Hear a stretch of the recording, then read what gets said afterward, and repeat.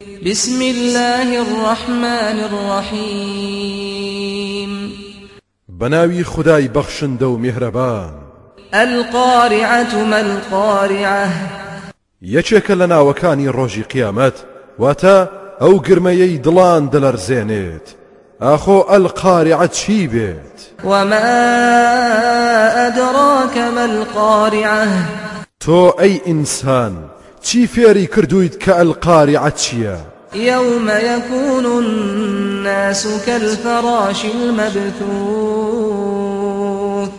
ئەو ڕۆژە خەڵکی وەکو پەپوولەی سەرگەردان پەرش و بڵاو دەبنەوە وتكون الجبال كالعهن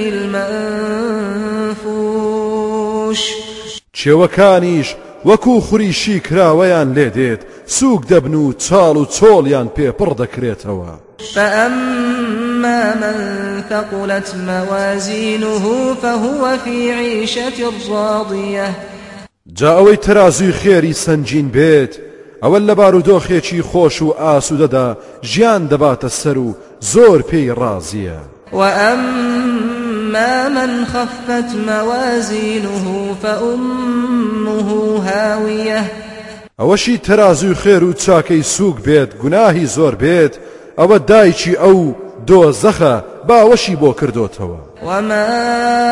أدراك ما هي نار حامية جا تۆ چوزانی هاویە چییە ئاگرێکی زۆر سوتێنەرە و بڵێسەدارە هەرگیز خامۆش نابێت و تینی کەم ناکات و لە کۆڵی نابێتەوە